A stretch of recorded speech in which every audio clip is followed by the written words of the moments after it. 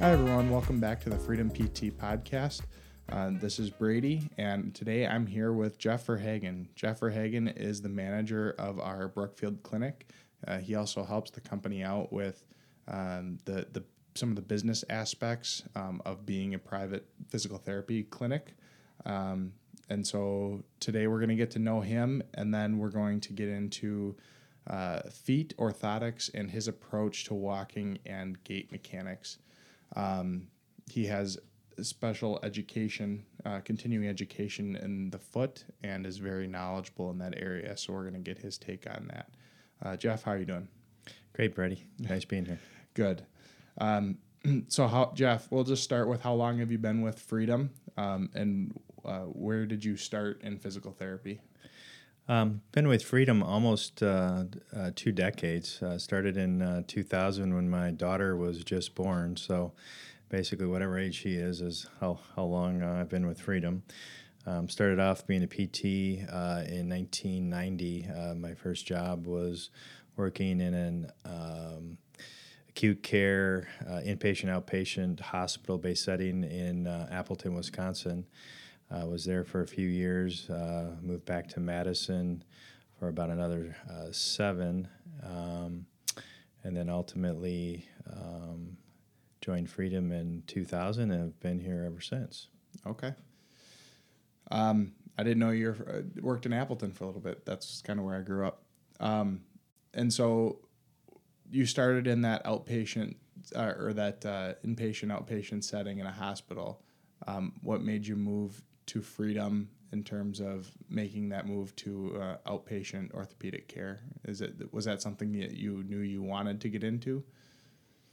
Yes, it was something we were required to do at the hospital that I was at. And they then allowed us to kind of migrate into kind of our area of interest. I think every young therapist should have the opportunity to treat in multiple settings to get a flavor for what they enjoy doing. And also I think it builds some different experiences and appreciation for what some of our colleagues are doing in some of the other settings. Yeah, I know that's I get that from a lot of our incoming PTs that we hire that are out of PT school, and they have all those experiences.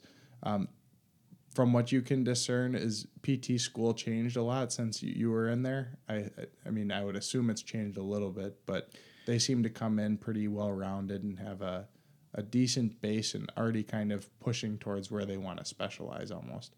Yeah, I would say, and I think the modern day PT is coming out with a DPT, Doctor of PT. I think our basic education is essentially the same. They spend a little bit more time in clinicals and are required to do a research project, which is, I think, a great exercise in understanding what it takes to do a good research project, and more importantly then, when you're out in practice, being able to pick up and read research with a scientific mind. Okay. And so you've been a PT for a while, and you've been working in the orthopedic setting for a while. When you first came in, what were your areas of interest in terms of treating, and have they changed throughout your time here at Freedom? Have you really picked up on something that you've really gravitated towards, that you found that helps the population and that you really enjoy treating? Well, I would say one of the things early on is I wanted to establish, a strong science base to everything I did in treatment. So I wanted to establish the groundworks for solid decision making. And for me, that was to learn how to treat the spine. And using the osteopathic assessment and treatment approach is what I've gravitated towards, because it's a fabulous system and it works really well. I think a person that can treat the spine really well, it just kind of segues into being able to strongly be able to treat the extremities, because I think if the proximal portion of your body, i.e. the spine, is not moving well, you're going to struggle with the extremities. Okay. Well, that makes sense, and we do place an emphasis. Our owner likes to place an emphasis on all our therapists kind of taking that approach to being able to treat the spine, because I think we have a large population that has dysfunction there that's affecting other places in the body. I would just, as a follow-up quickly, Brady, to your question, of late, probably the past 5 years or so, have definitely gotten a strong interest in treating temporomandibular dysfunctions, partially because of our owner and his interest and pushing us to be able to treat that population, which has been a population that's been sadly underserved. I get out to several dental offices and give a PowerPoint presentation, and one of the first slides in the presentation shows the dentist that the upper back and neck are very much involved in the mechanics of the TMJ, the temporomandibular joint. So it's just another example of how, if you can't competently and proficiently treat the spine, even in the TMJ, you will not have success. So I gravitate back towards, if you can treat the spine really well, you can almost treat anything. So I have a little question about the TMJ stuff. So I hear you guys talk a lot about. You almost have to convince dentists or orthodontists that TMJ is a disorder that A, PTs can treat well, and B, that it's something that they need to address in their population of patients, and they're like the primary caregiver that might see these dysfunctions that people have. Is that still an issue, or are people coming, or are dentists and those kind of providers coming around on the whole TMJ? Well, I think in this community, with the work we've done, I mean, we have probably been out to a couple dozen dental offices over the past couple of years. I know Mike Karaginas, the owner, has done some group presentations to dental groups, and he does talks nationally. But I think that's really made them aware and put us on the map here in the Milwaukee area. Most dentists are a little intimidated, I think, by treating the TMD problems, and they're happy to make that referral. And we're just simply educating them on what it is that we do. It's a very collaborative approach. We're not saying that we can do it alone. So I think dentists and PTs have to work together in order for an optimal outcome. We just want people to be more aware, because one of the statistics that's out there is that the average patient really isn't diagnosed with a TMD problem for about 4 years. They go through seeing ENTs and dentists and neurologists, many times just floundering in the medical system. And so our relationships with some of the ENTs and dentists have allowed some of these patients to get care a lot sooner. And I always say, when you have a small problem, it's a small fix. Let things fester for a longer period of time, it becomes a big problem and a heck of a lot more of a challenge to help. All right. So I want to segue just a little bit, and it's not a complete segue, because we just talked about how we have to kind of network and co-treat with a lot of other providers. And so it does become a little bit of, being a private PT practice, we definitely have to focus on being a business part of it too, the way healthcare is in the U.S. And you have an MBA along with your other training. And so I just want to go over what kind of led you to pursue some of the business aspects of PT, and how that's helped you in being the manager of the clinic, and really helping our company drive forward and stay relevant in the healthcare market. I think my initial desire to go back and get my business degree was actually not so much PT driven, but because PT is a fairly narrow profession. I mean, you can do a lot of different things specialty wise within the PT profession, but when you're a PT, you are always a PT. I think the average person ends up changing careers 7 times or changes jobs 7 times throughout their life. That may not necessarily be the case with a PT. So I felt kind of the need to get a business degree to give me some opportunity to make some changes in my life if I felt I wanted to. I was at a crossroads years back, whether or not I wanted to get into hospital administration.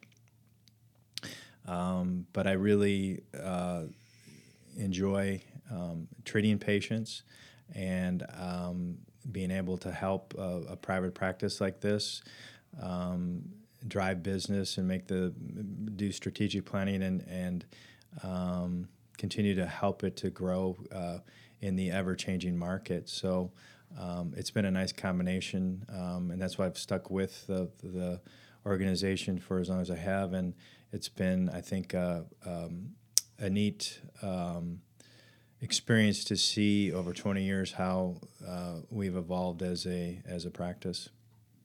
Yeah, I always really enjoy getting to talk with you about that side of things, as I also have some interest there. So that's always been good. So we're going to take a little bit of a break, and then after the break, we're going to go over feet orthotics and your approach to walking and running mechanics. So we'll see you after the break. This podcast is brought to you by Freedom Physical Therapy Services, providing one-on-one comprehensive physical and occupational therapy services, including women's health, chronic pain treatment, TMJ, and more. With 4 locations in Fox Point, Grafton, Brookfield, and Mukwonago, Wisconsin. More information at freedompt.com. Welcome back, everybody. Again, we're here with Jeff Verhagen, and we're talking feet today.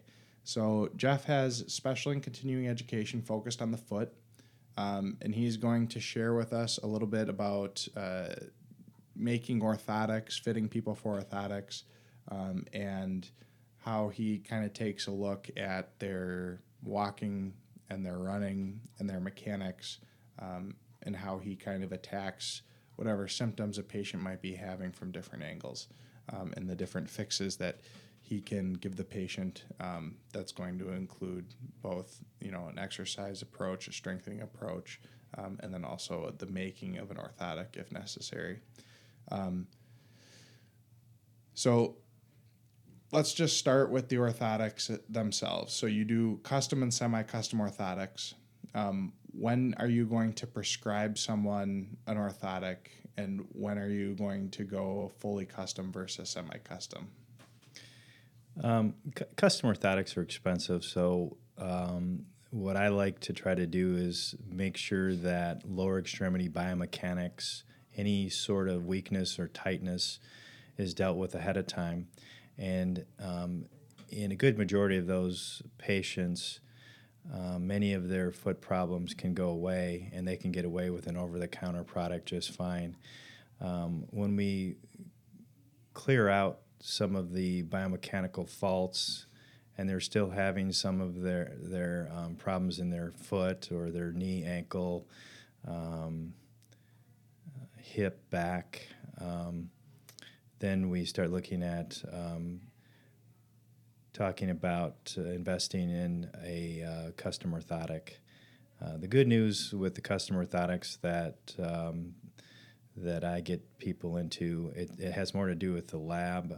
It's a product that's going to be guaranteed for life. So in many cases, I'll have patients come back to me and say, gosh, I need to get a new orthotic. And I'll ask them, how's it working for you? I mean, I had a lady 5 years later say, oh my gosh, these are great and wonderful. I need to get another pair. And in fact, the actual shell of the orthotic, which is the prescription portion of the device, was just fine. We just had to resurface it. So it was an inexpensive cost to do that. She was really excited, and it saved everybody a lot of money, and she knew then that she was going to have the same product that had been serving her really well for the past 5 years. So I just have a little bit of a question about the over-the-counter or the semi-custom kind of orthotics that you can get fitted for here. I know we we have a few therapists that use, I think, the Vasili orthotics that you can kind of add attachments to and kind of fit to what you need. And then there's also like the scanners that you see at Walmart where they can kind of give you an idea of what kind of orthotic, how much arch support you need. When you're doing, if you have an unlimited source of funds, is it always better to go custom, or is that not always necessarily the case? Well, it's not necessarily something that's always needed. I mean, if you have something that's custom, it's putting your foot in the ideal, optimal position, and you could argue that that's going to be a injury prevention sort of approach. People aren't going to run around and seek a custom orthotic for injury prevention. Usually they're going to have a symptom and pain, and then they're going to be seeking care. I think you'll see some of the elite athletes, the multi-million-dollar athletes, being in custom orthotics and even custom type of shoes because, a degree or two of a problem with how the foot hits the ground can really affect their performance. So in those individuals, we tend to see that more just as kind of a performance enhancement and injury prevention. But I think the average person usually is coming in, seeking help because of injury. But yeah, I mean, in answer to your question, if we could all afford it, yeah, custom orthotics are a great thing. Okay. But over-the-counter, products by themselves with decent foot gear, can be, the next best thing. Okay. So let's get into a little bit of how you make them. You've actually made me orthotics, and they work great. And you scan my foot, and then you essentially send that scan into a lab, and then they're able to fabricate with the materials of your choosing. That's what I understand the process is. Is that correct? It is, and that's probably the perception of what patients interpret, but there is a kind of a biomechanical exam that goes on prior to the scanning process, where we look at your gait, we look at some of your range of motion and strength faults, and we actually get in and touch your foot and take measurements to see where the structural faults are. And the scan is really the last thing we do. The scan essentially is more to get an impression of the size of the foot and kind of the shape of the foot. Are you high arched? Are you not high arched? That sort of thing. But the actual prescription is not necessarily driven off of the scan. It's driven off of the exam. And I think that's the biggest mistake where some people make is they just, they scan the foot, send it in, and expect the lab to make something. And that just isn't, in my opinion, the way to do it. You take your measurements and develop your prescription off of the patient being in the office, and the scan is just there to help the lab get an idea of the size and the shape of the foot, and using the information from the clinician to come up with a product that's going to be optimal for the patient. Okay. And so the other two methods that I've seen are there's a biofoam kind of mold that they can take of your foot, correct? And then there's also plaster casting, which I understand you used to use and think that was the best way to go around. So, why did you change to the scanning method? And then why did you do away with or why did you never really like the biofoam method, and why did you go away from the plaster cast? I initially was taught how to do it with the plaster cast, and I think the idea behind the plaster cast, again, is you are touching the foot, you're doing your exam ahead of time, you're getting an extremely optimal position of the foot, because when you cast, you're casting in a non-weight bearing position. The patient is on their stomach with the foot hanging off the edge of the table, and you're able to control everything as you're doing the casting, and then you can simulate weight bearing by pushing up on the patient's fourth and fifth metatarsals, and it gives a very accurate positioning of the foot when the ankle's in its neutral position. I was at a conference probably 20 to 25 years ago, and I asked the president of the Podiatry Society at the time for the state of Wisconsin, I said, I'm very curious as to why not everyone does plaster casting and why Biofoam is used. And he rubbed his fingers together, and I said, what do you mean? He goes, time and money. It's more time, and of course, time is money, and so the Biofoam was not something that he at the time was a real fan of. I personally think, and it's one of the reasons why I was not a fan of scanners, because the scanners that were out in years past were all were horizontal, so you had to actually place the foot directly on top of the scanner on a horizontal plane. And it's next to impossible, in my opinion, to have the foot be in its neutral position. And the same thing with Biofoam. In order to get an impression of the foot, you actually have to kind of put some pressure into the foot, and then you're losing the neutrality of the foot and the amount of distance or the amount of degrees that you might have to use in order to put the foot in its optimal position for function. So it can be done, and I think can be done successfully for some patients. I think the ones that are done successfully are probably patients that probably could have gotten away with just an over-the-counter product. But I think what that president of the Podiatry Society was saying to me at the time is you're going to get a much more accurate mold of the foot by using plaster. And it's one of the reasons why I used it for so long and really did not want to use scanners. And the lab that I used came out with a higher technology scanner that has more bells and whistles, and all that really wasn't tremendously important to me. What was more important it was a horizontal scanner, in which I was a vertical scanner, which I was able to control the foot position, and then by placing it on the vertical position, we were getting a true image of the position of the foot and the faults of the foot when it was in when the ankle was in a neutral position. I think you lose that when you step down on a horizontal scanner or you step down on a Biofoam. Okay. And just to be clear, Biofoam is that it's like comes in a box, and it's that pink material that you step down into, and it takes an impression of your foot. That's what we're talking about. Yes, okay. It is, yes. All right. And so once you eventually get these molds taken, or the scan in this case, you send it into a lab, and obviously you're giving your input as to how the foot should be supported.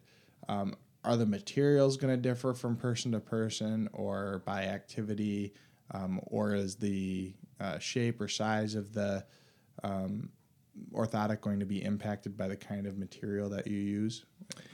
That's a great question, and the answer is yes to all of it. The activity that the patient performs will certainly dictate some of the features on the product to make them more successful. If you're a side-to-side athlete, we might do something a little bit different. If you're a straightforward athlete, we might not do things that we do with a side-to-side athlete. The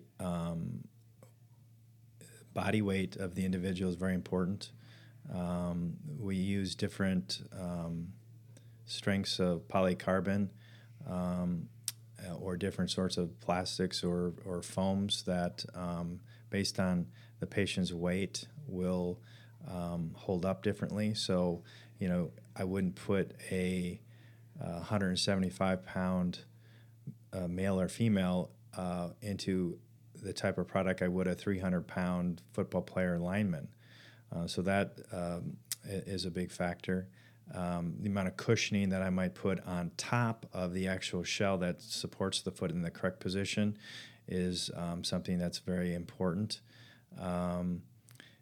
The older population, I tend to be a little less aggressive in my prescriptions and my posting, and tend to use material that's quite a bit softer, so there's a greater compliance with its use. My name goes on the back of the product, and over 25 years of doing custom orthotics, I want to have an optimal outcome for that patient, so I do everything I can to make sure that they have a successful product and it resolves what they want out of that product. And then the only other thing is the type of, getting back to the type of activity. I mean, if you feel like you need this in a dress shoe, we may not put a full extension on the product. So the shell of the product, which is the harder material, or kind of the portion that supports the foot, is the most important part. The extensions are less important. I like to have a full extension for an athlete so that they can take out whatever is in their shoe and slip that in and not miss a beat. But that may not be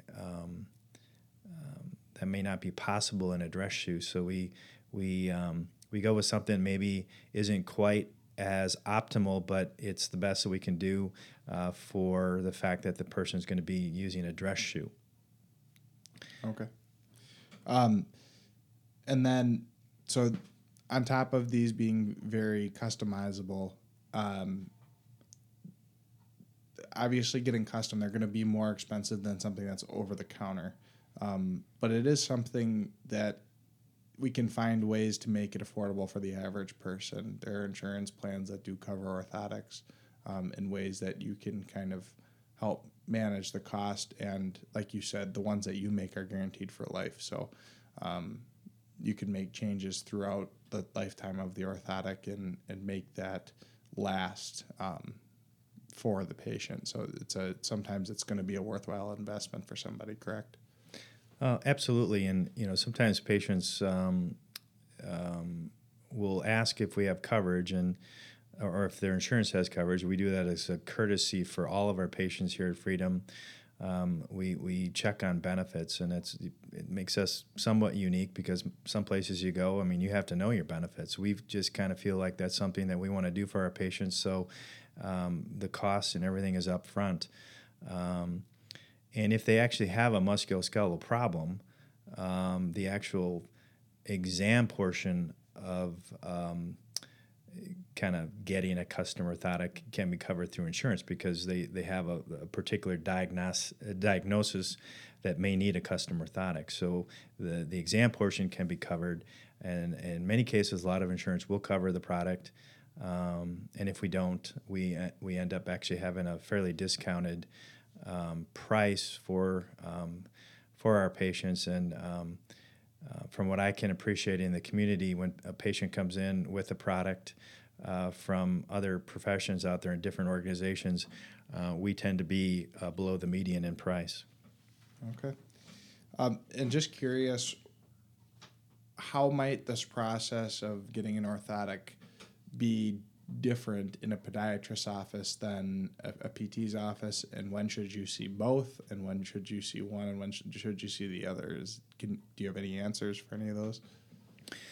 Well, I don't really think getting somebody into a custom orthotic necessarily is rocket science, and that's no offense to my colleagues out there that do a lot of work with that. I think the challenge or the skill comes in looking at the rest of the body above the shin.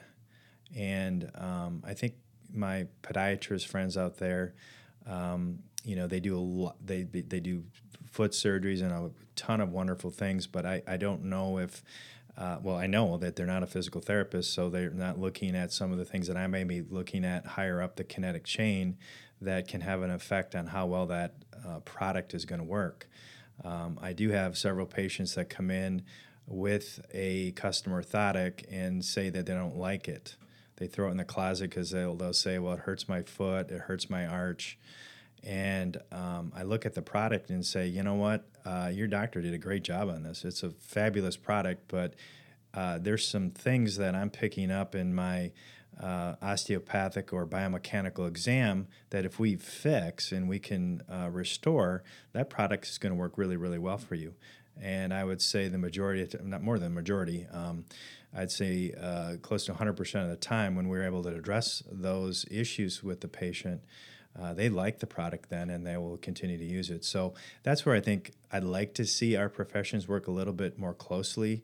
I don't mind if it really, to me, doesn't matter who does the custom orthotic. I mean, it still has to be done in a scientific way, but I think it's more about the rest of the exam that can make that successful. And I would hope that the clinicians out there, i.e. podiatrists or orthotists that are getting people into products and they're finding that it's maybe not successful for the patients, that they refer them to a PT to maybe look through the biomechanical kinetic chain to see what we can do to maybe make that product more effective.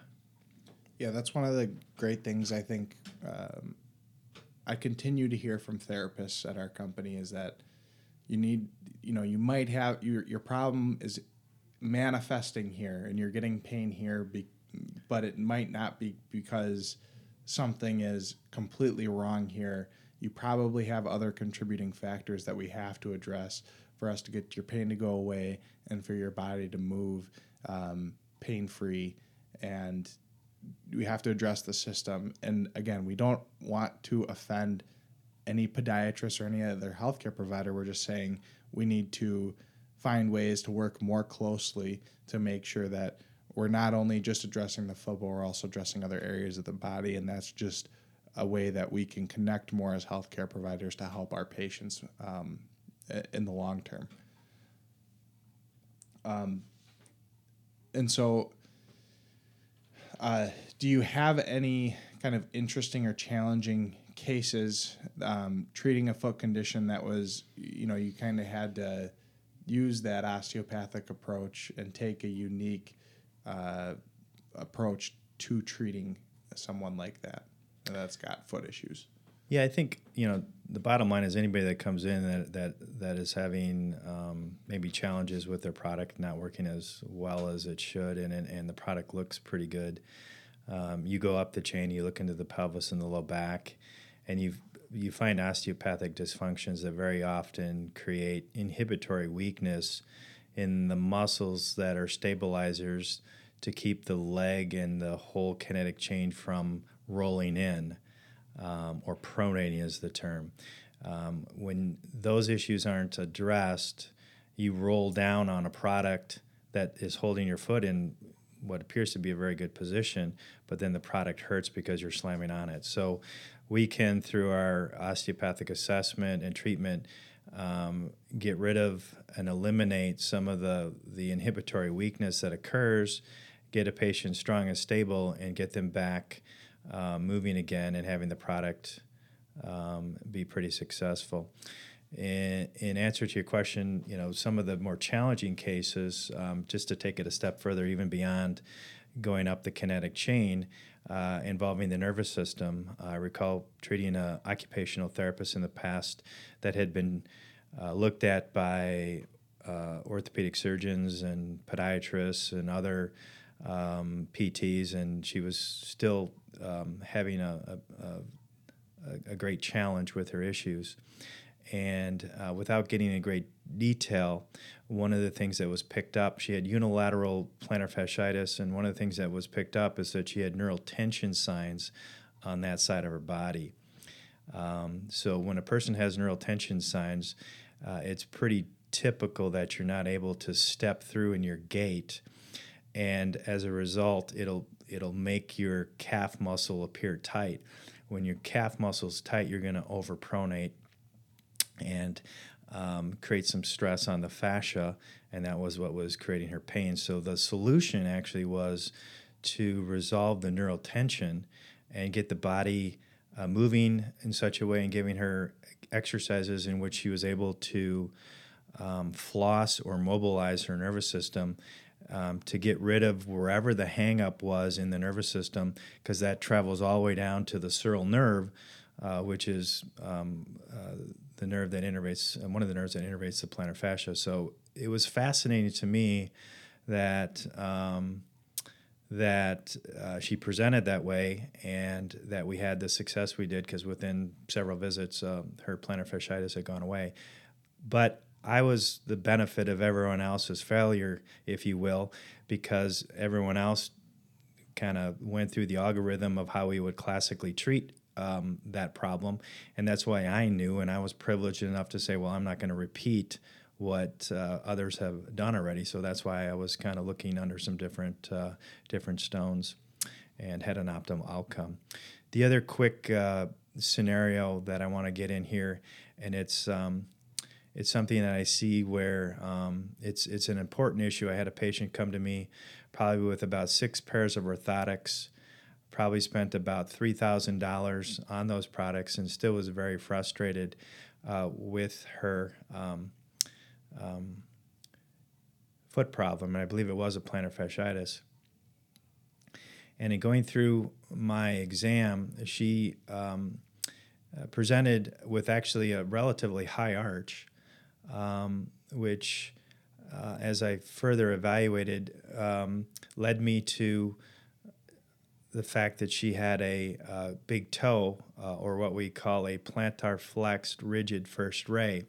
So when her ankle was in a neutral position, rays 2 through 5 were in what's called a varus position, or off the horizontal, and her big toe was down, and it was stuck and rigid and wouldn't come up to meet the other 2 through 5 metatarsals or rays.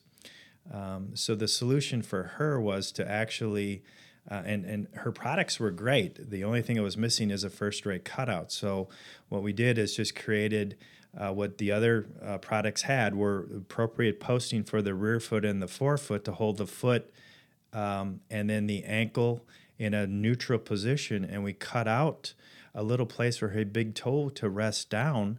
And so when she went from heel strike to foot flat, she was able to get equal distribution of forces throughout her foot as she picked up her heel and toed off. And as a result of doing that, she didn't have to compensate through her gait at the mid-stance of her gait, and eliminated her pain. So that was a neat situation. We see that quite often. And you alluded to earlier, Vasili and Dannenberg products. Well, Vasili and Dannenberg, it's not a special product. They're 2 podiatrists that have come up with a product that has, they call it first ray technology. And what's pretty neat about the product is that they recognize that this is a problem, and they've created a over-the-counter device that we can pull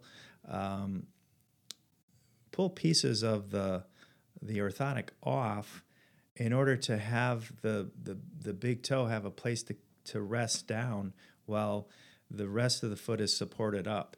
And so that's been a really great opportunity for me to be able to more effectively deal with that problem without having the patient to have to spend $350, because typically it's about a $40 to $60 product that they can get by going online. So that's been a real nice help also. So shortly, I want to get into just a little bit of, there's all these footwear companies coming out with kind of the most, they try to make their shoes the most supportive you're going to find on the market. You can end up spending a lot of money on running shoes and training shoes and things like that. When we refer to foot gear, what exactly does that mean? That's like extra equipment that go on your shoes to help make some of those corrections? Well, I'm not sure I fully understand your question, but I do know that there's been a trend in the shoe companies to make shoes look actually a little less supportive. And basically what that is they're changing the ramp of the shoe. So back in the day, you'd have these thick shoes with big, thick heels on them. And the idea was, we want to have a lot of cushion to help with the foot. And the term is called a ramp. So basically, from the back of the shoe to the front of the shoe, it's measured in millimeters. And the shoes that I grew up running in had typically a 15 millimeter ramp, big cushions. And if you were the type of runner that was a heel striker, that is absolutely the type of shoe that you would want to be in. But what's happening now in the running world, anyway, is that runners are realizing that being a heel striker is not the most efficient way to run, and they've kind of transitioned into more of a mid-strike, forefoot strike type of running, and as a result, have made their shoes a little different with actually ramps that go all the way down from a 15 to basically zero ramp. And certainly, if you had a zero ramp in your shoe, it would be painful to run in a heel strike type of scenario. So that's a whole nother topic. It's quite intriguing if you wanted to go and try to become more of a mid striker and change your foot gear. I would say about every 3 to 6 millimeters that you're going to go down in ramp, it's important to probably take several months to do that, because you can hurt yourself if you go down too quickly. If you are a heel striker, in other words, if you started to run barefoot, you would not run as a heel striker because it would hurt. It would force you to run mid striker forefoot.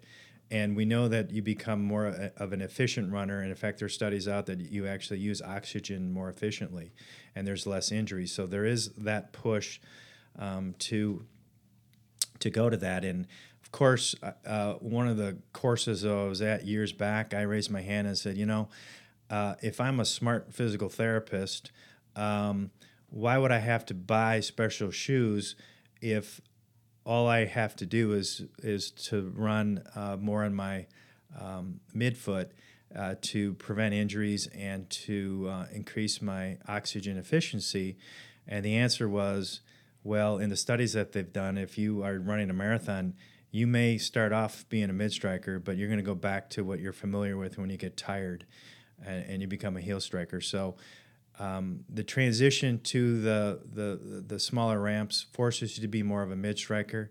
And the other thing that I always tell my patients also is that if you're a heel striker, you're going to typically have about 120 strides per minute, and your natural mid-strikers or forefoot strikers are going to be anywhere probably between 160 and 180.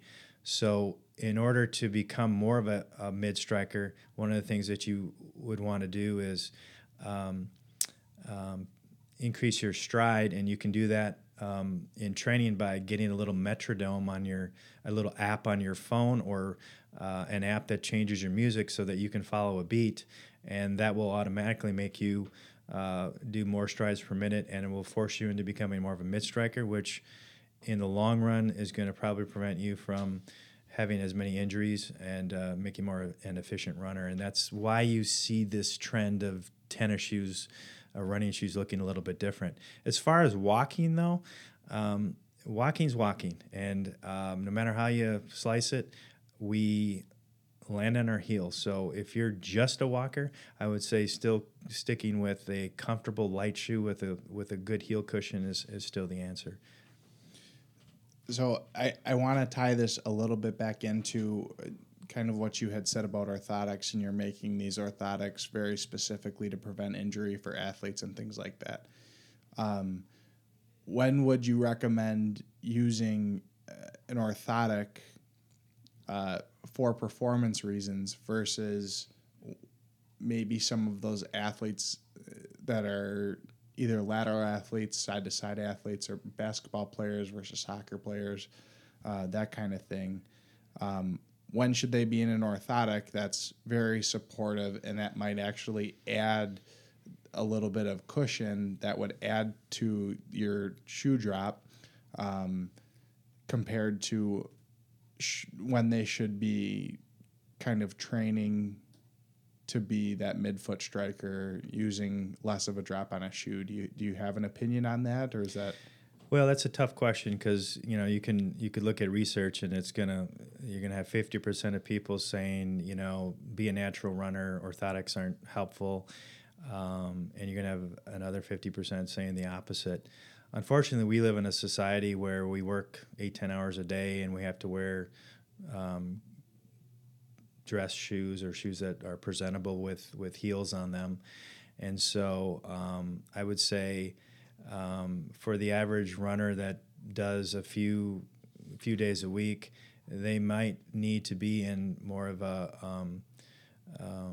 supportive shoe and have their foot be in the perfect custom position or neutral position for prevention of injury.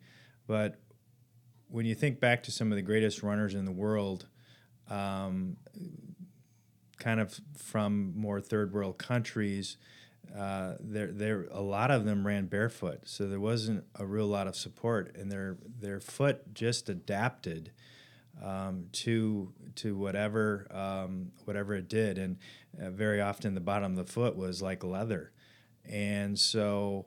But these are also individuals that foot gear wasn't worn, and so the thought behind that is you would adapt and do just fine. Some of these athletes, these great athletes, ended up getting contracts, and this was a story that was told to me. I'm just trying to repeat what I was told. They get a Nike or Adidas contract, and they have to wear the shoe, and they actually having the foot in more of a supported position actually created more injuries for them because they got their body so hardened with adapting to some of the abnormalities that by correcting them, they just ultimately kind of didn't do as well. So that's why the answer is kind of it depends, because if you're just the kind of the leisure runner type person, I still think you might need support. Again, I'm kind of the belief that I don't think about custom orthotics as my first line of defense. I start looking at mechanics and the type of shoe that's most effective for the type of runner they are. If they want to get into changing their whole style of running, we'll get into that. But I think for the average runner, like for myself, I'd say I want my foot in the most neutral position possible, because I know it's going to keep my body in greater alignment up top, and the better alignment, the better my muscles recruit, the stronger I am, and the more effective the product works for me. So, great question. That's a can of worms that can go either way. Yeah, but I think that's something that everyone has to realize too, is that you're whatever it may be, whether it's your individual athletics, your activities, your healthcare, your fitness, it's all got to be personal for you. You've got to do what works for you, and we're just here to kind of help you find what that is. And I think that's a good approach to it. So I think we're going to end there for right now. I think there are some topics that if you ever wanted to talk more about footwear and things like that, we could definitely do that. But if you're a listener and you have any questions for Jeff, just reach out to us on Facebook, Twitter, Instagram, and we can try to get any answers for you, or get you to a proper podiatrist, PT, doctor, whatever you may need to take care of foot and running and walking mechanic issues that you might have. So thanks for listening, and have a wonderful day.